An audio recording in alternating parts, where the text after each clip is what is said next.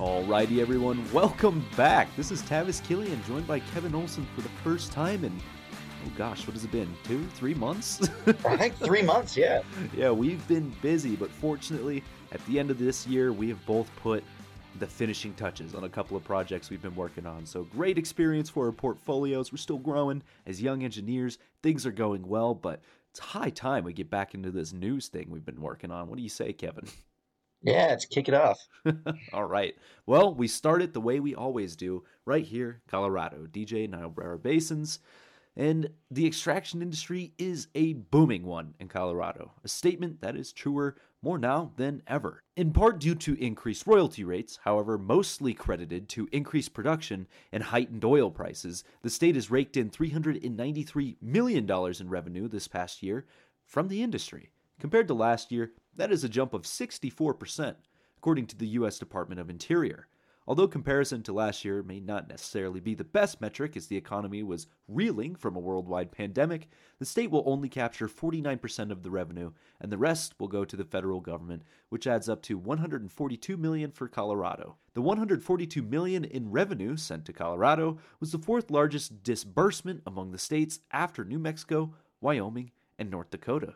And wow, I'm really surprised Texas didn't make that list. But again, that's probably most likely related to those royalty rates. They went from what, 12.5 to 18, I think it was? 18%, yeah.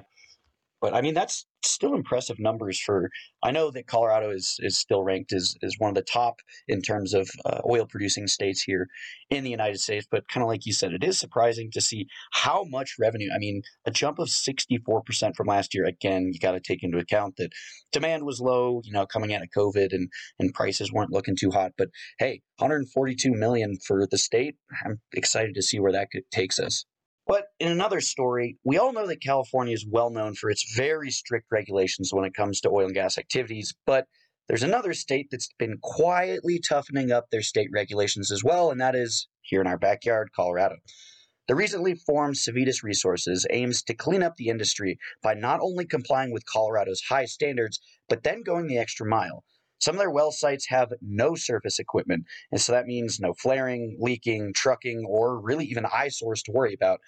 According to a third-party rating agency, it makes for a cleaner production than 75% of other operators. Civitas is now investing in a future where companies will pay a premium for cleaner-rated oil and gas. Whether it will pay off is yet to be determined. And this one's interesting, Tavis, because I'm not really sure how you can have zero surface equipment. I'm not really sure how that is going to work out for those guys. Yeah, it's got to be a net thing or something like that. But either way, sure, it's going to be an expensive product, but I like seeing things like this because the more oil we can produce here in the United States with these technologies means the less oil that's produced with half the care and effort in countries south of the border or in other parts of the world where the regulations may not be there. So hopefully American industry can remain strong and love it. Well, and what I think is interesting, I kind of read this story, Tavis, is similar to like an organic versus a standard apple. There's certainly going to be people out there that will pay the premium for the organic apple, or in this case, let's call it the organic hydrocarbons that they're producing. So I think it's certainly going to pay off, and I think it's certainly something that if other companies can invest in and pursue, that this is going to be something we're going to be seeing a lot more of down the road. And we can get away from the futuristic topic of free-range hydrocarbons as we rotate back to something a little more familiar.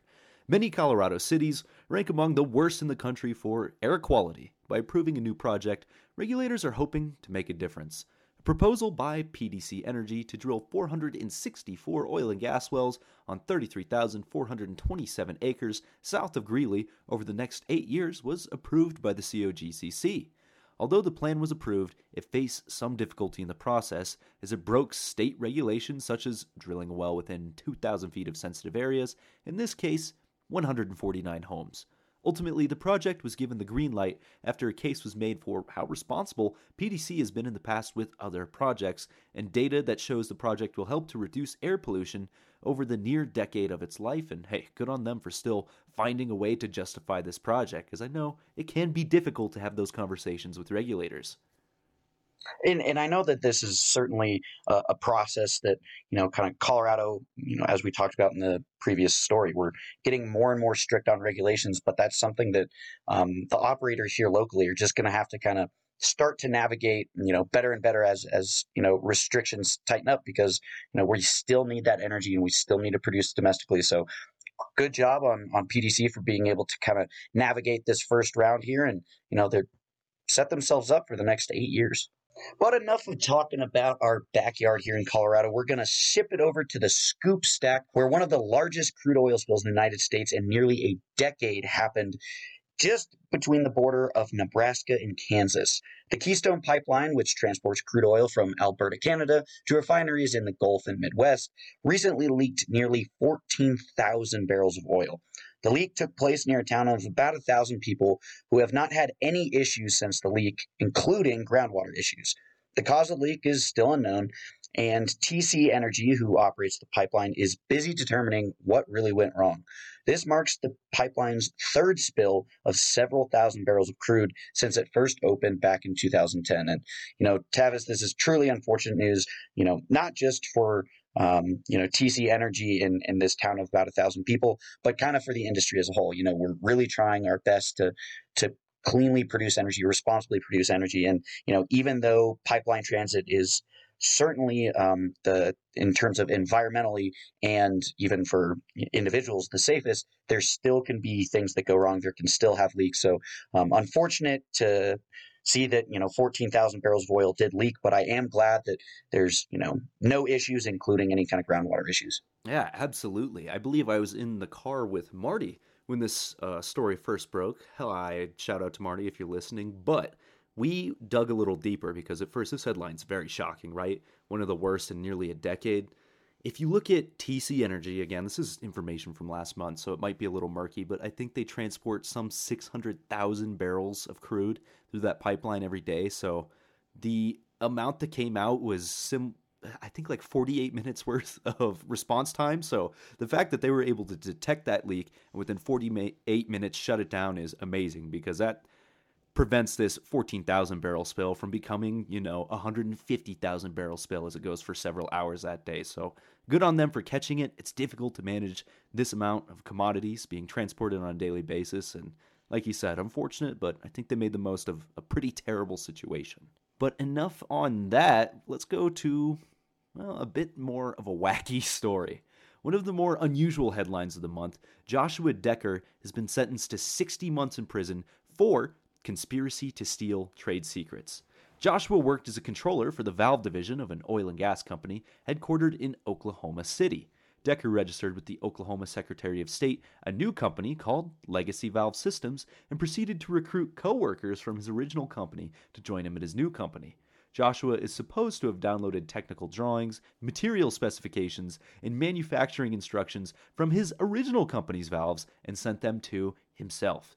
Decker was also ordered to pay a total of $1,116,885.49 in restitution. And I gotta say, Kevin, I'm all for creating new competition within the markets, but you gotta do it with This at least really a sense of decency. New competition. He's just stealing competition at that point. Copy, paste. So, yeah, exactly. And years of school teach you can't do that. But let's wrap it up by talking about Iron Horse Midstream, who is planning to expand its 200 million cubic feet per day natural gas cryogenic processing plant in Grand County, Oklahoma. Upon completion in late 2023, the plant will have 425 million cubic feet of processing capacity, with the capability for further expansion as driven by customer needs. Most of the company's other assets include 300 miles of high and low pressure natural gas gathering pipelines, including compressor station. Tim Roberts, which is Iron Horse's chief executive officer, was quoted as saying, quote, "We understand that our success is driven by the success of the companies we serve.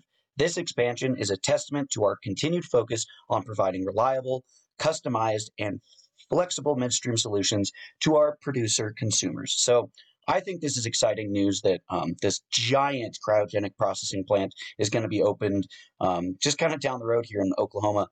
And it's great to see that, the reason that they're expanding is because their consumers are asking for it. Hey, we need, additional processing capacity. And I think that's great, what Tim Roberts recognized, and I'm excited to see where this story develops.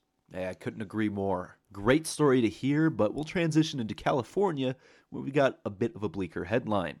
You may not think of LA as a hub of oil and gas operations. However, the city is home to 26 oil and gas fields and more than 5,000 oil and gas wells. If I'm not mistaken, it's the largest in terms of land area in California.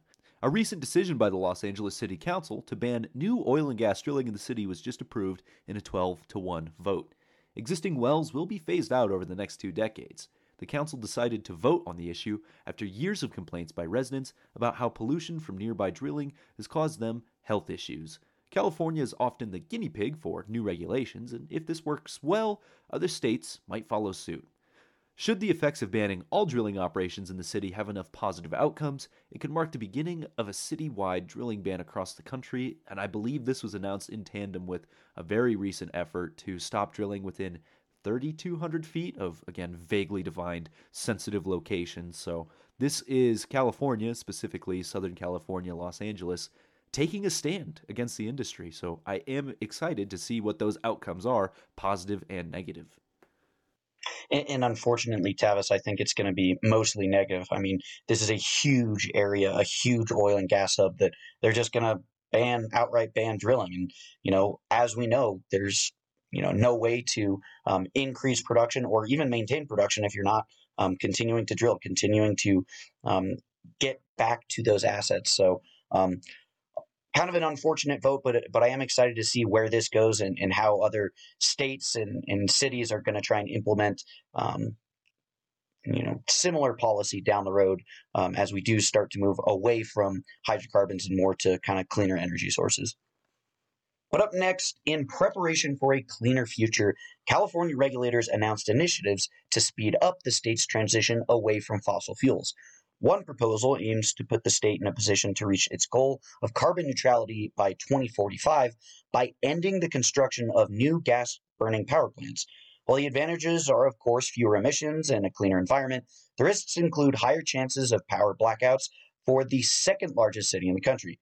Lane Randolph, chair of the California Air Resources Board, is hopeful the proposal becomes a reality. However, he's worried about how fast the plan calls for the build-out of renewable energy resources at a rate that they've never seen before in the state. The proposal is up for a vote in December by the California Air Resource Board. And Tavis, I think the worries here might kind of have to trump, the potential for, this green transition, because how many times do we see blackouts in California this past summer? 6, 8 times. And by phasing these out too quickly, without being able to kind of backfill with, these, more clean energy sources, those issues are just going to compound on each other. I agree. And if you take that concern further down the road, when you do experience all those blackouts, what are the solutions? Well, bringing on hopefully natural gas plants, but sometimes it's oil-fired power, sometimes it's coal-fired power. So I don't think it's wrong to, instead of decommissioning all of this old conventional existing hydrocarbon energy, maybe just put a couple of gas plants on the side should you need them, because the EIA has recognized it, the IEA has recognized it. Natural gas is far cleaner than a lot of the hydrocarbon energy we've been using for generations, and it has its place up through at least 2050 in reducing emissions. So again, California is going to be the forefront for a lot of these things, so we get great case studies on what the actual ramifications are. But other than that, Shell and Exxon face delays in exiting the California oil field.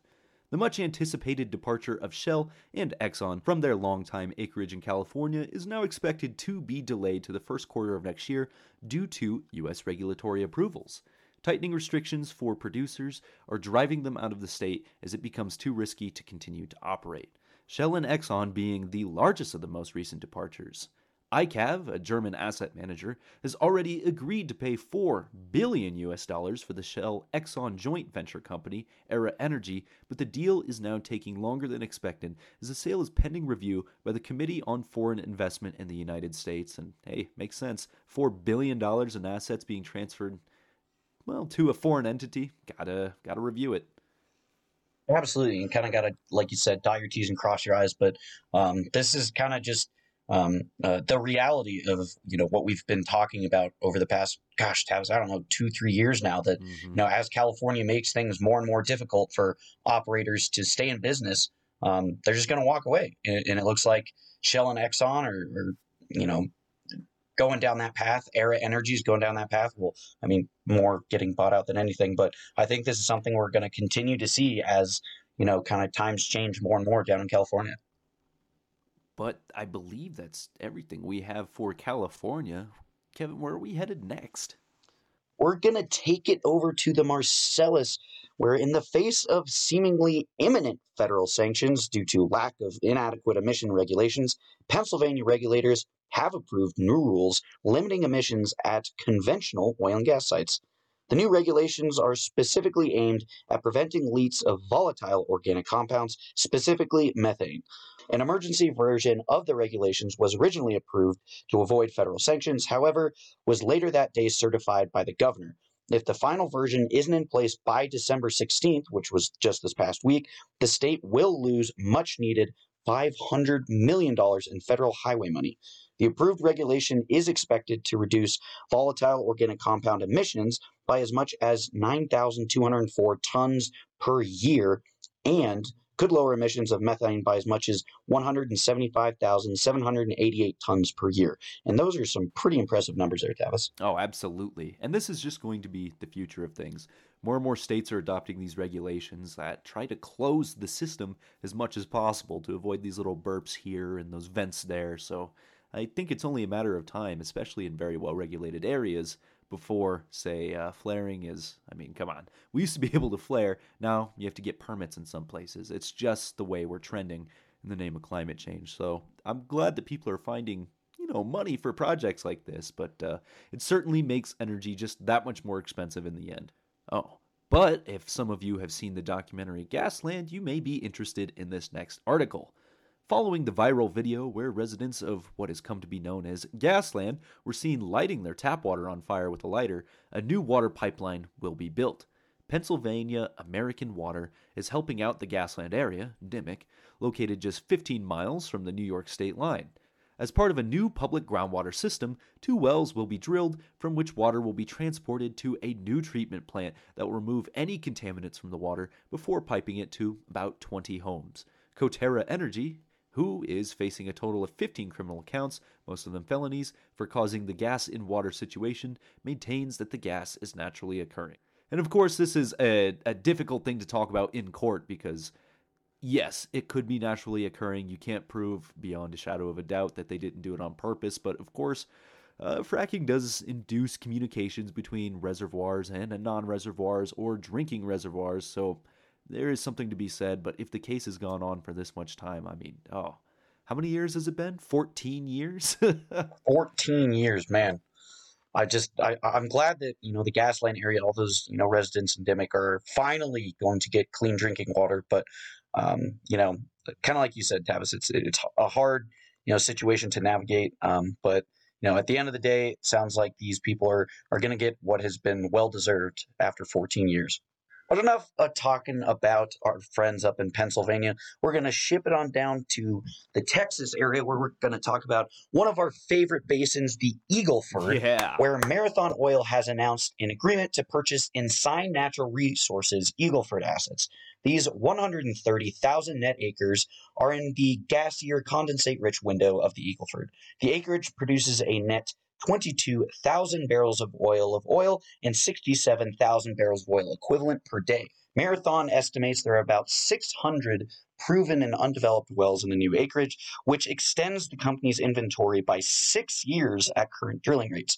Marathon also expressed there will be a value in recompleting some of the 700 existing wells on the acreage, most of which were completed well before 2015. So this is just great news. Tavis and I have always been huge proponents of the Eagleford, kind of the undervalued asset, down where the Permian kind of dominates as king. But this is great news that this area is really getting the value and the attention it, for what we believe, totally deserves. And I just hope their estimate for the proven reserves is accurate. But next article, the Eagleford has seen a relatively large wave of M&A activity through 2022.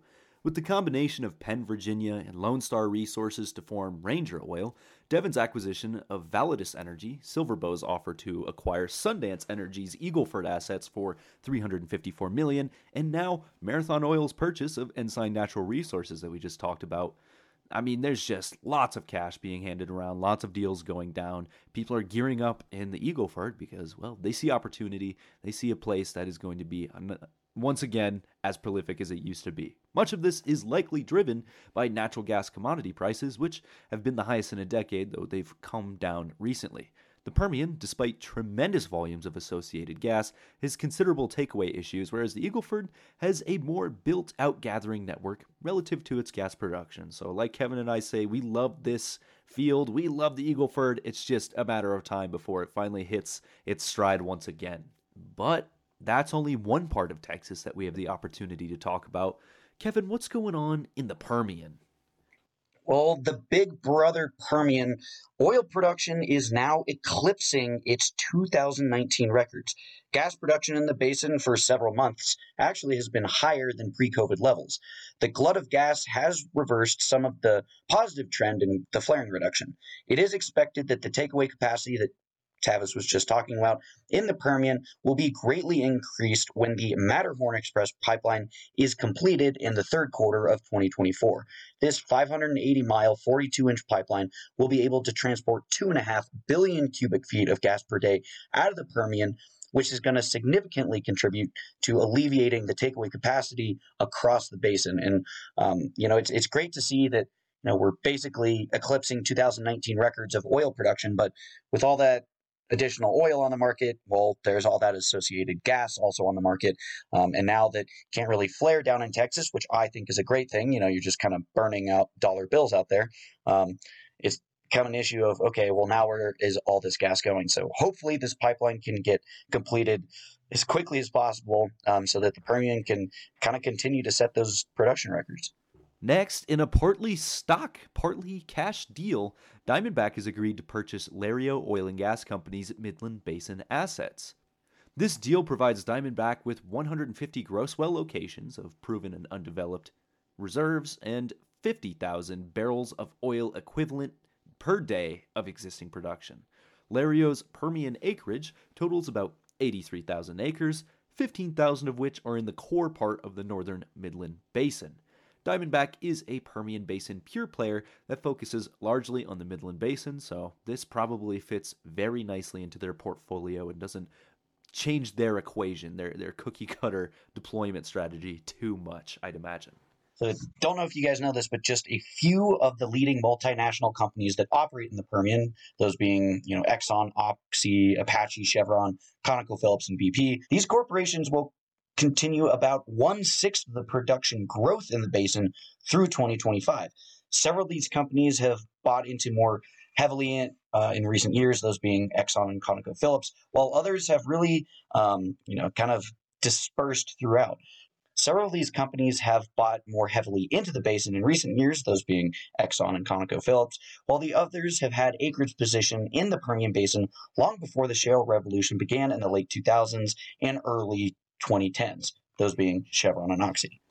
And it's strange I shouldn't say strange. It's interesting to see all of these multinational companies getting involved because, a lot of oil history was born in this country, and it's a great area to develop a lot of those resources. But I do wonder, this is just pure speculation, how long it will be until it doesn't just become multinational, but, say, foreign, like that deal we just talked about with Aera being sold to that company in Germany. I think there's lots of growth to be had, but it seems that a lot of Americans aren't interested.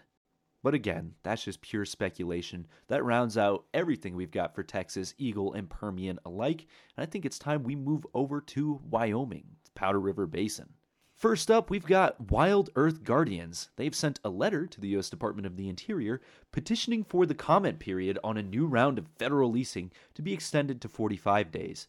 Concerns about the perceived climate crisis were cited in the letter. Despite the fact that the Biden administration has overseen the least leasing of acreage since any precedent since World War II, many protesters have taken a particular exception to recent leasing rounds. The latest rounds, announced in October, include 209 parcels of land totaling 251,000 acres, and that seems to be anywhere from 30 to 50% larger than some previous leasing that I've seen, but this is nothing new. Wild Earth Guardians, other groups, they always write in and try to fight leasing right before anything starts, so this is just business as usual, and continuing to balance the interest of companies that are looking to produce and people who would rather not see that. And speaking of companies that want to produce, in October, permitting slowed in many of the major powerhouse basins. We're talking Eagleford, Permian, and Marcellus. But the Powder River Basin saw an increase of more than 87 permits month over month, and the DJ Niobrara saw a 70 permit increase month over month. Devon Energy and EOG Resources were the major drivers in the permitting increase in the Powder River Basin. So Wyoming, Colorado, and California were among the only states that actually saw an increase in permitting in October. And while someone like Wild Earth Guardians is going to be upset with the increased number of permits, you have to take into consideration that there was no permitting in this area for about a year and a half. So I'm not really surprised by this increase, and it's great to see that there's still individuals willing to work in these areas and wanting to pursue a future here. Absolutely. There's still individuals willing to work in these areas, and as a matter of fact, Wyoming is the second top producing energy state on federal land. The U.S. Department of Interior announces that $20 billion has been generated from the federal leasing royalties during 2022. Wyoming received $1.6 billion, an increase of $600 million from 2021. New Mexico, with a large amount of federal land in the Permian Basin, has brought in $6 billion during 2022. Wind energy leasing brought in $4.6 billion this year compared to the $5.1 million last year, an increase of 3 orders of magnitude. With several wind energy projects underway in Wyoming, it's likely that wind energy revenues will constitute a larger share of federal royalty revenues, and I gotta say, I'm absolutely flabbergasted of that increase. 5.1 million to 4.6 billion? Good golly, I can see why that is significant money, but again, how much of that is matched by the government or subsidized? I hate to say it, the dirty S word, but I think a lot of that does come into play here when we talk about funding. Oh, and it certainly does, but there's nothing necessarily inherently bad about that. I mean, this is funding that is going to support jobs. It's supporting, taxpayer money. I mean, this is all good news. And especially here at Rare Petro, we're always excited to see energy investment. Does that necessarily always have to be oil and gas? No, that's just our main passion. But I think this is nothing but good news for our neighbors to the north up in Wyoming, and we'll keep you updated. And hopefully these counts just start going up and up. But to wrap up our episode today, we're going to head over to the Williston Basin, where our rig gains led a small increase in the latest U.S. drilling tally. The first rig count in November revealed a nearly flat U.S. rig count growth with static activity offshore and slight decreases of rig activity in the stack play in the Central Basin Platform, marked only by an increase in the Williston, actually up 5%, and the Scoop plays.